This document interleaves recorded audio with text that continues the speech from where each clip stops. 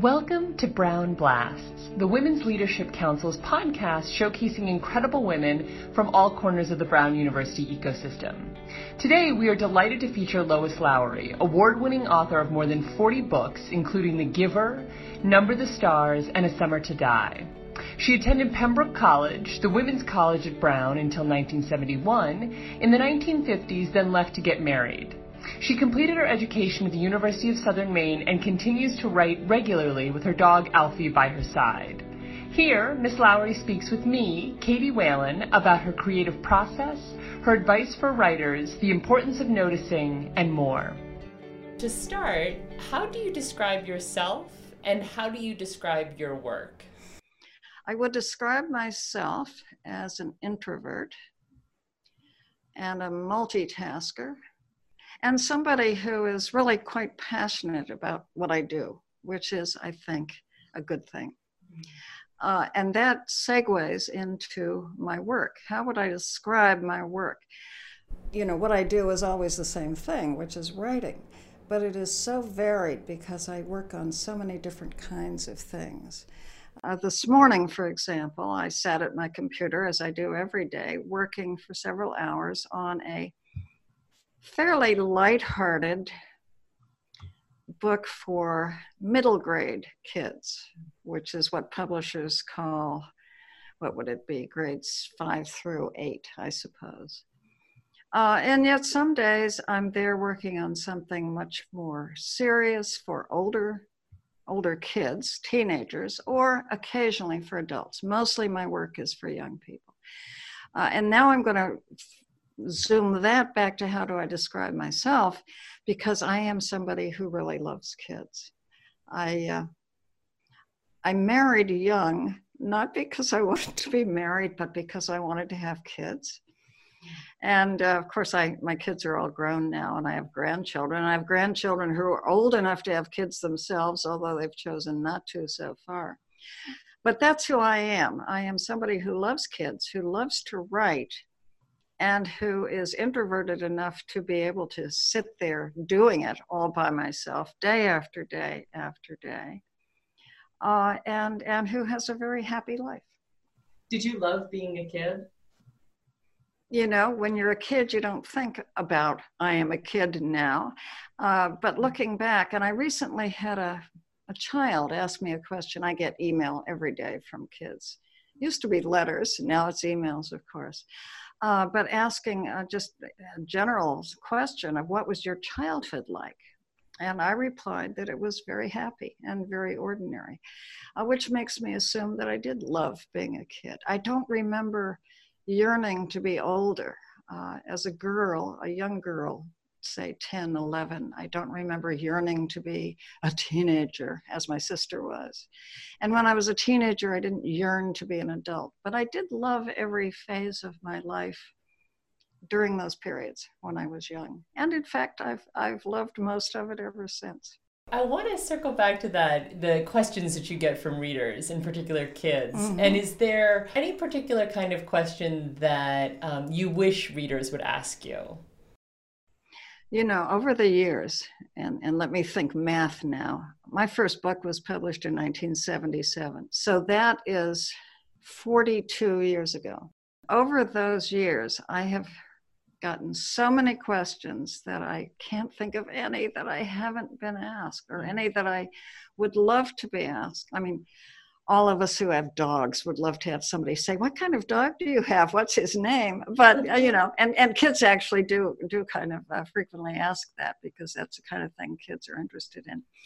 But no, I can't think of a single thing that I wish to be asked that I haven't been. I can say that I wish over the years I had given better answers to many questions, but that's the kind of thing we all indulge in, what the French called pince d'escalier, the thoughts you have on the stairs when you're leaving, the things you could have said.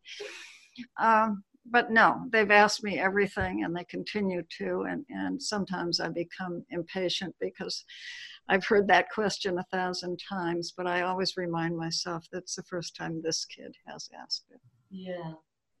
Do you have a dog now? I do have a dog. And what is your dog's name? My dog's name is Alfie because when I got him, I discovered from the breeder that his mother's name had been Georgie Girl. You're too young, perhaps, to put these two things together in your mind. But there were two British movies, Georgie Girl and Alfie, at the same time. They both had songs that became well-known songs. What's it all about, Alfie? Michael Caine. And so that's my dog's name. So this morning, when you're at your computer writing, where does Alfie factor into that? Alfie sleeps right at my feet. He has a bed there in the room where I write. Incidentally, I'm sometimes asked for advice from people who want to be writers, and I always tell them to have a space. Virginia Woolf said it first, of course, Right. but to have a sacrosanct space where that's what you do, and nobody else invades that space. In my case, I have such a space, but Alfie is welcome to share it with me, and he lies at my feet. Worshipfully. Yes, of course. Is there anything besides Alfie worshipfully at your feet that you need to have in that sacrosanct space for writing? In the morning, a cup of coffee. And that's about it. Windows are nice, and I have good windows, but I suppose if I didn't have a space with windows, I could make do with a windowless place. I could commandeer a closet if I had to, and it would be my space. But I have a nice window full place, lots of light, cup of coffee. In the old days, I would have said an ashtray, which leads me now, this is stream of consciousness. In the old days, in the very old days, when I was a freshman at Brown, they gave out cigarettes in the dorm. I know, your mouth falls open. My doctor's mouth falls open. Little packs of 5 Winstons, and they got us all hooked on cigarettes. And the classrooms had, probably still do, the desk with the arm that is also a table, and there was a little ashtray on each desk. And those classrooms filled with smoke, and the professor would have been smoking. This is the 50s, the terrible 50s. But where did I get that from? Okay, I was talking about my space. No ashtray there now. No ashtray. Well, I am delighted to hear that. I mean, it is interesting, though, just thinking about our consciousness and education around smoking. In the 50s, it was entirely different. I mean, I remember seeing, flipping through some very old magazines that my family had, and there's a picture of a woman at her doctor's office. They're both smoking. Yeah, of course. So that I think for me, part of the question is like, so what 50 years from now will we look back on and think, oh my goodness, like how could we possibly not have known that X is... Interesting question, which also leads me to this thought. Only once have I written a book that was set in the future. And although I didn't name the future time, I envisioned it as maybe 50 years from now. So I had to think about those things, what would be different. And I didn't go to extremes. I could have. But certainly there's no smoking in that book. Is there a reason there was just one book that was set in the future? You know, I said that, just one book set in the future, but I was wrong. I'm correcting myself right now because I later followed that book, which was The Giver, published in 1994, I think. Several years later with a second one called a companion book, not a sequel really, and then a third, and finally, just a few years ago, fourth. So it's now the Giver Quartet, and obviously they're all in the future. One of the things I always think about for anything that is not landed squarely in the present or the past as we have known it is the role of technology in the future. And one of the things that I appreciate about The Giver was it was written at a time when the sort of omnipresence of technology was a little bit less. It was written in 1992, I believe. And in fact, it was written on my first computer. It was the first of my books written on something other than an old typewriter. All of my books had been written up to that time on a typewriter. Not the typewriter I took with me to Brown. That was a manual typewriter that my father had given me on my 13th birthday. We're going way back now. Okay, I went to Brown when I was 17, took that typewriter with me, used it at Brown. Then much later, got an electric typewriter. That seemed an amazing change. And I wrote many books on that electric typewriter. And then in 1992, my daughter, who worked at MIT, she had graduated from Vassar in 79. So she had been out in the work field for a while. And she said, Mom, you ought to be using a computer. I said, I don't know how. And she said, I will teach you. And she said, also, I can get you a discount. She said, I'll buy you a computer. You pay me back, and I'll teach you how to use it. And so she did. And she bought me something called a DECmate 2 using her MIT discount. And even with that discount at that time, this would have been 1992, cost $4,000. Yes, shocking. And it was huge. And the printer had paper that was not individual pieces of paper. The paper came out attached to each other. You had to separate all the pages. Yep. And it was very, very noisy. And that's what I wrote The Giver on. And I only found out later, and then made the transition, that that was not actually a computer. That was a dedicated word processor. There was no internet involved. And the machine, my $4,000 machine, did not do anything except type manuscripts or letters or whatever. Mm-hmm. It did nothing else. And so then probably only 2 or 3 years later, goodbye 4,000, I then got I don't know what they were called in those days, but it was a Macintosh laptop. And that was my first real computer. Wow. Yeah. Was there anything you missed about the typewriter at all when you transitioned over, or did that transition happen? It would actually happen quite smoothly. And I don't think there was anything I missed because it made things so much easier. And it also made my work better because prior to my word processor, if I wanted to change something, if I wanted to insert a paragraph, say, that meant I had to retype the whole damn manuscript. And I didn't study typing at Brown. I wasn't an expert typist. And if I made a mistake, it was difficult to correct. And the word processor made that so easy that it then became difficult to know when to say the end. Because there's always something you can make better. And so I would get to the end of the book, say The Giver, the first one I wrote on that machine, type the end. And then think, well, now wait a minute, and go back. And it was just so easy to go back and fix things, change things, take things out. And this has been true of every book since. I just have to tell myself, okay, this is it. You can't keep doing this. Enough revision. And yet in my earlier books written on a typewriter, I didn't revise enough because of the difficulty. Also, copies. Okay, now I can spit out copies easily. In those early days, I would take that manuscript from the computer and I'm trying to remember. I suppose I would take it someplace to be Xeroxed, perhaps.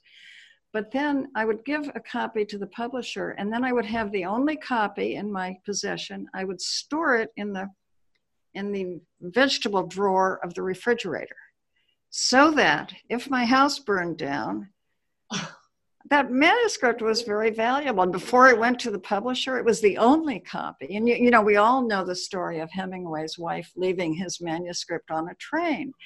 And that was the only copy he had, that lost book. So I feared that. Now I don't. Now I have so many copies, or could make so many copies. It's very different. So loosely related to that, but you've been writing for, you said 42 years now? Well, I was writing before that for magazines, but my first book was published 42 years ago. So now it's safe to say you have a little experience writing. Mm-hmm. Do you get nervous when you submit a draft to an editor, to the publisher? Oh, I don't think nervous is the word. I had the same editor for many, many books and many, many years. And he retired, oh gosh, I've forgotten how long ago. It's perhaps 10 years ago. And so then I acquired a new editor, and she's the only one I've had since then. this is aside from a few things I did on the side, but basically I've had the same publisher and only 2 editors. My first editor, a man, and that's unusual in the children's book world. Most editors in that field seem to be women for some reason. But at any rate, he pretty much liked everything I wrote. And until my, and actually one book, just as he was retiring, I gave it to him and he didn't like it. And that was quite shocking to me because I was accustomed to being accepted so easily. And so I told him I wanted to get a second opinion. He looked shocked. And finally he said, oh, well, okay. And, but who would you get it from? And I suggested an editor at another publishing company whom I knew he respected. And he said, okay, well, let's see what she says. And so I sent it to her and I said, you know, this is, I explained all the circumstances. And she wrote back after she read it and she said, if he doesn't want it, I'll publish it. And so that made him change his mind. And he said, well, okay, I'll publish it. But then he retired before it was published. So it acquired a new editor who liked it. And it's important for the editor to like the book.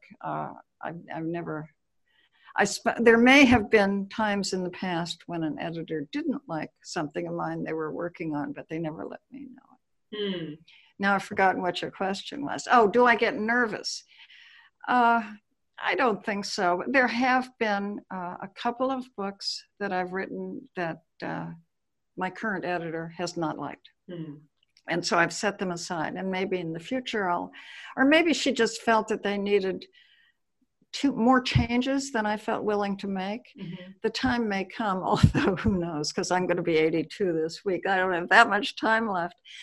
But the time may come when I'll feel ready to make extensive changes on one or both of those manuscripts. In the meantime, they're set aside. And I'm working on a new one, and you know, maybe she won't like it. There's no guarantee. I don't sign a contract until the book is finished. So there's no deadline, which some people feel the need of a deadline. I don't. That would feel pressure to me. But there's no guarantee, and I just work on it till it's done, and then I show it to my agent and to my editor. Is there anything that you hope from them, that you hope that they will be able to see that maybe you can't see in the writing process, or that you know that they will catch that you might not catch in the writing process? What I always hope is that there won't be anything wrong at all that needs any revision. Flawless. The truth is, there's always something that I'm grateful that they point out, because you do lose your objectivity. When you're so immersed with a piece of writing, you're sitting there with it for some months, and so you really miss the flaws, and you need somebody. But if you're wise, you don't give it to your best friend or your husband or your neighbor to point out things, because it really needs a professional. And they're the ones who can see that and can also help you figure out how to fix it. Was that hard-earned insight for you, of not giving it to a best friend or husband or neighbor? I never have done that. And nor has a best friend, husband, or neighbor ever asked me to. So I'm fortunate that way. No. How do you reconcile the tension, and if there is one for you, between the isolation needed for that work, that time at the computer, and loneliness? Do those come up at all to a head at all for you?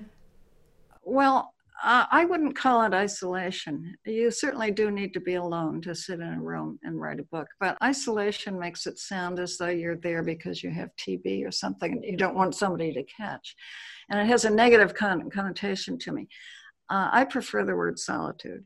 And solitude is something I value and love. And it is not a lonely kind of situation to be in a situation of solitude, for a writer at least, because your world within that solitude is so heavily populated. I mean, I live with an ongoing cast of characters. Granted, I manipulate them to be what I want them to be, since I'm going to be living with them for a while. But they keep me interested, they keep me amused, they make me sad, they make me laugh. And when you're in that kind of situation, you don't get lonely. At the end of the day, or the end of whatever time you've set for yourself, you turn your computer off or put it to sleep and go in the other room, and then you'd like to have people around to talk to, not about what you've been working on. I had to say, I don't have a husband, but I have a spouse equivalent. So for lack of a better term, I said to him just recently, I don't like to talk about what I'm working on, because he had asked me when I closed up one afternoon, and he said, you know, how far did you get? Where are you in the manuscript? And I began to tell him, and then I thought, it doesn't feel right to tell him. So I had to say, I don't want to talk about it. It goes away if I talk about it. It goes away as the words go into the atmosphere, the ideas go with it. And so I need to keep that all to myself while I'm working on it. How do you handle it when you have a character who you either really like and don't want to let go, or don't want to see anything bad happen to them in that book, or who you either really don't like and have not enjoyed spending time with them? A long time ago, 1980, it was published, which means that I wrote it in 1979. So it is a very long time ago. I wrote a book called Autumn Street, which was autobiographical. It was fiction. I wrote it as fiction, but it really was plucked from my own life when I was a small child in Pennsylvania during World War II. And during that time, I had a friend who was murdered. And that happens in the book. I changed the friend from a girl. Her real name was Gloria. So he's a little boy in the book named Charles. And when I got to the part in the book where Charles was going to be killed, it was very, very hard for me to write that. If he had been a totally fictional child, maybe it would have been different. I'm not sure. I've certainly done many books in which people have died or disappeared in some fashion, but that was the one that came to my mind when you asked the question. That was hard. And also, my very first book was fictionalized autobiography. It was about the death of my older sister when we were both young. The two girls in the book are 13 and 15, told from the point of view of the 13-year-old girl about the effect on the whole family of the death of her 15-year-old sister. Kids often ask this question. Girls read that book. Boys don't. Girls refer to it as a feelings book. Isn't that an interesting phrase? Oh. And boys tend to veer away from books that can be described that way. Girls have asked whether it was difficult for me to write that book, which dealt with my sister's death. And in thinking about it, I think it was not. When my sister died, I was a young wife, as was she. We were not 13 and 15. We were in our early 20s. And I began to tell the story of the two sisters when they were young to my own little girl, who was 4 at the time. And she was bored with it after a while and wiggled off my lap and went away. And I didn't have anybody to tell it to. And so I think I told that story in my own mind to my own self again and again over the years, and didn't have any place to put it until a publisher asked me to write a book for young people. And that's the story that came to my mind. And writing it down, well, there is a line in Shakespeare in Macbeth, and I've forgotten who says the line, but he says it to Macduff, whose wife and children have been killed. And he says to Macduff, give sorrow words. And I think that's what I did when I wrote that first book, which was called A Summer to Die. I gave words to the grief I had felt. And perhaps I was doing it again a few years later when I wrote Autumn Street. Those, though, were both based on real people. Fictional people whom I create and then kill off, I don't have that kind of commitment to, I think. I think I always know that they're made-up characters, and I could bring them back if I wanted to. Well, I wanted to circle back just briefly to something you said about sort of feelings books. And for me growing up, I had some male friends when I was much younger who literature provided such a safe space for them to have feelings and to be human beings who were allowed to feel a wide variety of things in a way that sometimes society did not afford them as young boys. And so I don't think it's too much of a stretch to say that I would imagine that some of your books have certainly done that for. Well, I would hope so. And of course, I was generalizing when I said that. And something has now just popped into my mind and memory, and it's my own son, Ben. He was born in 1961. He's 58 years old, I guess. And he would have been about 7 or 8 when this happened. So he would have been, say, second grade. When he walked into the kitchen, I was always in the kitchen in those days. Ben was the youngest of 4 children. I was a busy housewife and mother. Walked into the kitchen after school, kind of looking morose. And I said, Ben, what's wrong? And he said, I just read the saddest sentence I've ever read. And I've forgotten the page number. He told me page whatever of Charlotte's Web. And the sentence was, no one was with her when she died. And for an author, E.B. White, as it happened, to be able to convey to an 8-year-old child the tragedy of that sentence was really remarkable. And not too long after that, Ben would be chuckling if he were sitting here listening to me describe this, but Ben had a pet rabbit named Barney Bunny. And one day he let Barney out to play on the lawn, and a German shepherd from the neighborhood ran over and grabbed Barney. And Ben came in the kitchen carrying his rabbit, who was still alive, but clearly dying. And I told him that Barney probably wasn't going to live, and he walked off to his bedroom carrying his dying rabbit. And I peeked in a little later, and he was lying on the bed beside Barney, covers over Barney with his ears nicely flattened out on the pillow. And he lay there while Barney died. And he didn't make this connection, nor did I say it to him. But I was aware that he was reacting still in his own way, as we all do to things we've read, to that sentence that no one was with her when she died, and that it was important to be with him, with his Barney Bunny when he died. So I shouldn't laugh, and it's a very sweet scene. I'm laughing because my mind has leapt ahead. We buried Barney, of course, with ceremony in the backyard with a little cross made of popsicle sticks and a plaque that said, "Here lies Barney Bunny, lover of carrots and beloved friend of Benjamin Lowry." Not terribly long after that, I noticed that there was another grave nearby, new, with a new little popsicle stick cross. And I asked the kids, and another of my children confessed, my daughter Kristen. She said she had been starting to eat a hard-boiled egg, and it looked like it had been trying to be a chicken. Oh. And so she had had a little funeral for it. I shouldn't laugh at that. It's very sweet. Oh, wow. At any rate, all of that has to do with the effects that literature can have upon the psyche of children, and a role that it can play, and an important role. And it's one of the reasons that I feel profoundly the importance of what I do, that I don't take it lightly, that I don't whip these books off, even if a book is, as the one I'm currently working on, a lighthearted book. I am not doing it lightheartedly.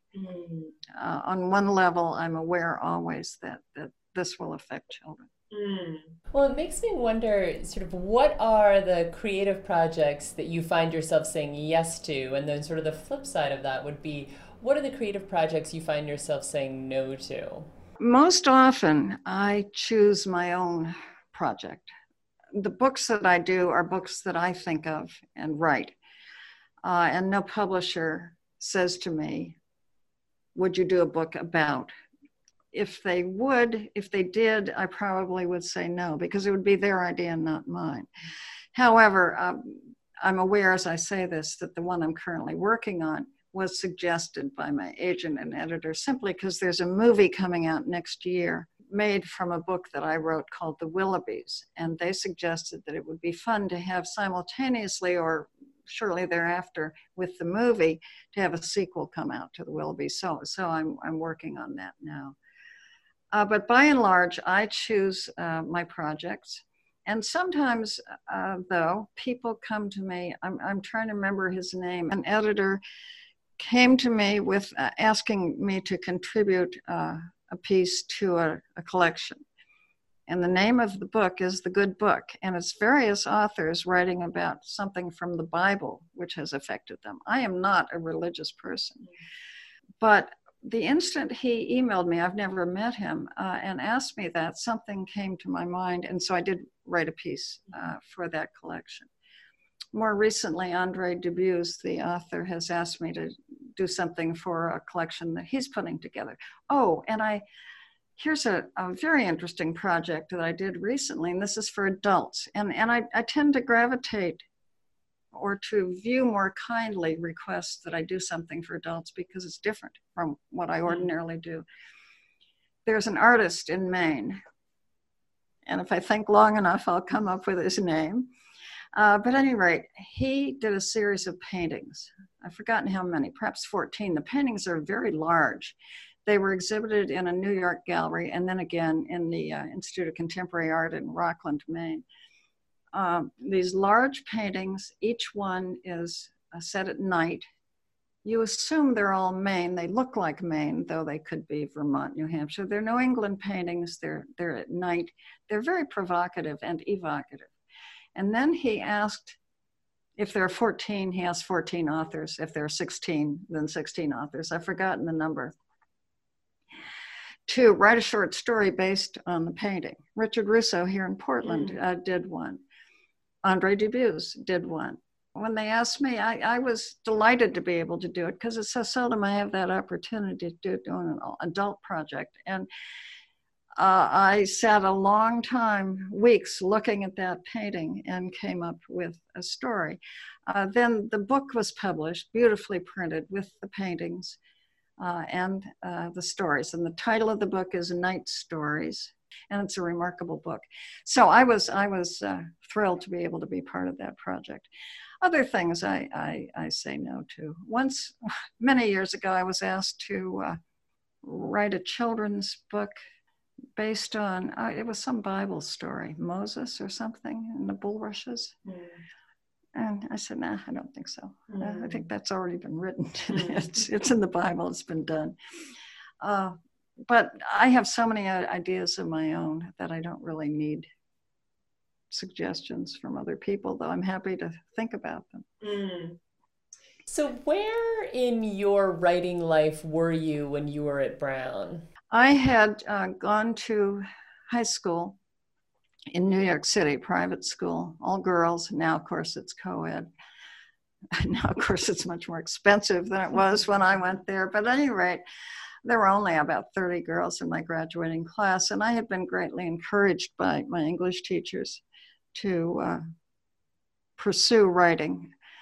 I'm sorry I lost it, although I don't know what I would do with it if I still had it, but I remember a paper that was returned to me, which my English teacher had written on it. Be sure to go on writing. I think there's a chance you may do something with it. But at any rate, I went from there to Brown with high recommendations from teachers of writing. I went there to major in writing. In those days, the curriculum was very different from what it is now. But I don't know how I wangled my way into this, but I got to take some upper level writing courses right away. I did, of course, have to fulfill a requirement. I don't think Brown has these requirements anymore. I tested out of some things, but I had to take, I had to take a political science course and a math course, so I dreaded the math course. But I did get into these seminars, these writing seminars, which I so loved. And those professors, the one I remember most was Charles Philbrick, who has died. But they also encouraged me. However, this was the 50s. So we all sat around in our writing seminar. The air was thick with smoke from our cigarettes. But also in the 50s, many girls, and I was one, and we called ourselves girls then, not women, left and got married. And so I dropped out at the end of my sophomore year because my boyfriend was 2 years older. He was graduating. So I just quit and got married. And all my aspirations sort of were put on hold. My creativity turned toward motherhood, I guess. I had 4 children before I was 26. And then I waited until the youngest one went to kindergarten, and I went back to college. It took me 4 years to complete the 2 that I still owed to get a bachelor's degree. And then I went on for work on a master's degree. But in the meantime, I started writing professionally. I was living in Maine then, and I was doing freelance writing for magazines. I also, in graduate school, studied photography, something that had always interested me, and it made me more of a marketable commodity as a freelance writer, because I could do the photography for magazine articles as well. The man on the cover of the book, The Giver, is a man that I photographed for a magazine article. And I had my own darkroom, and I used to keep copies of some photographs. Not all, but that man's face had haunted me. I kept him. And then the little girl, blonde girl on the cover of a book called Number of the Stars, was a girl I had been hired to photograph, and I kept a copy of her photograph. When I wrote Number of the Stars, which would have been 1988 probably, I gave a copy of that photograph to the book editor because they had asked, they were going to hire an artist for the cover, and they'd asked what the girl should look like. And here was this child, happened to be Swedish. Here was this Scandinavian 10-year-old girl. And so they said, can we use the photograph? And I tracked down her parents to ask, and they laughed, and they said, you'll have to call her. She's all grown up.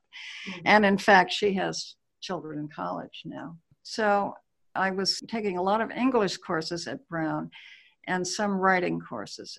The literature courses, I think, are the ones that were the more valuable, actually. But at any rate, Brown was certainly encouraging to me. I will say, however, and this was typical of the 50s, nobody, when I announced that I was leaving school and getting married, nobody suggested that that was not a great idea. I was 18 years old when I made that decision. My parents didn't say, hey, why don't you stay and get your degree? None of my professors, not the dean at Pembroke, which it was then, nobody. It was considered, I think, a thing that we girls did. You know, we found a husband, and it took some of us longer than others, and so off we went. I'm sad about that now. However, if I had stayed in school and graduated, I would have just turned 21. I wouldn't have been ready to write professionally. Maybe I would have gone on to graduate school. More likely, I would have taken a very low-level job in publishing somewhere, and then found a husband and quit that. So I don't know. There's no easy answer. I did love Brown, and I loved my courses there.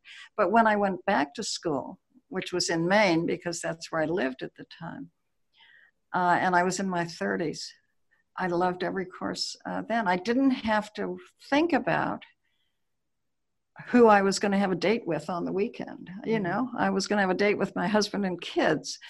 And so it was very different. I was able to truly devote myself, with the exception of cooking dinner and doing the laundry, to my courses. And that was a very happy time for me, those years when I was in my 30s and doing my homework on the kitchen table with my kids.